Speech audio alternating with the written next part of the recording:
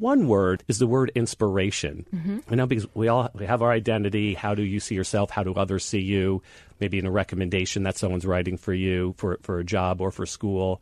But people think they always need to be inspired. And I'm like, no, this isn't, okay, next Tuesday I'm going to be really inspired about something. I have that scheduled. You got that, exactly. Yeah, it's scheduled. It's blocked off. Tuesday at 10 a.m. I'm inspiration. So, when are those moments that you do really feel that way and that you feel that, your opinion needs to be shared a little bit more, that you do disagree with something and you're going to voice that disagreement, or you just feel excitement? And I want people to tap into those moments. And I think particularly for 17 and 18-year-olds, just recognizing the times that may take place during that athletic contest. You're up on the stage performing.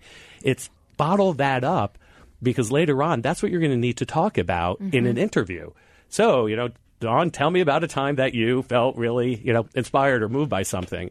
And to talk about that in an authentic way is compelling, whether it's in a college application or in a job interview. Yeah, I love that because you don't even have to really do anything except pay attention to what's going on in your world. That's right. What is inspiring you? Where do you feel that energy? Where does time get lost? I love that. When you're doing these things, because I think you're right. I mean, colleges, universities, hiring managers, they want to know that you've got a spark, a fire in you, because it's not enough that you have the skills. It's not enough that you show up to work every day.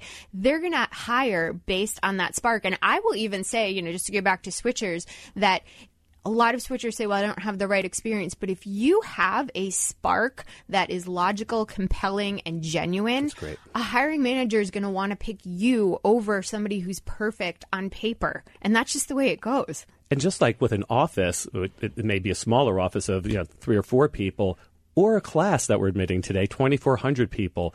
Then what's the composition of that group? Because if they all have kind of the same sort of triggers, maybe that's good, but maybe it's not.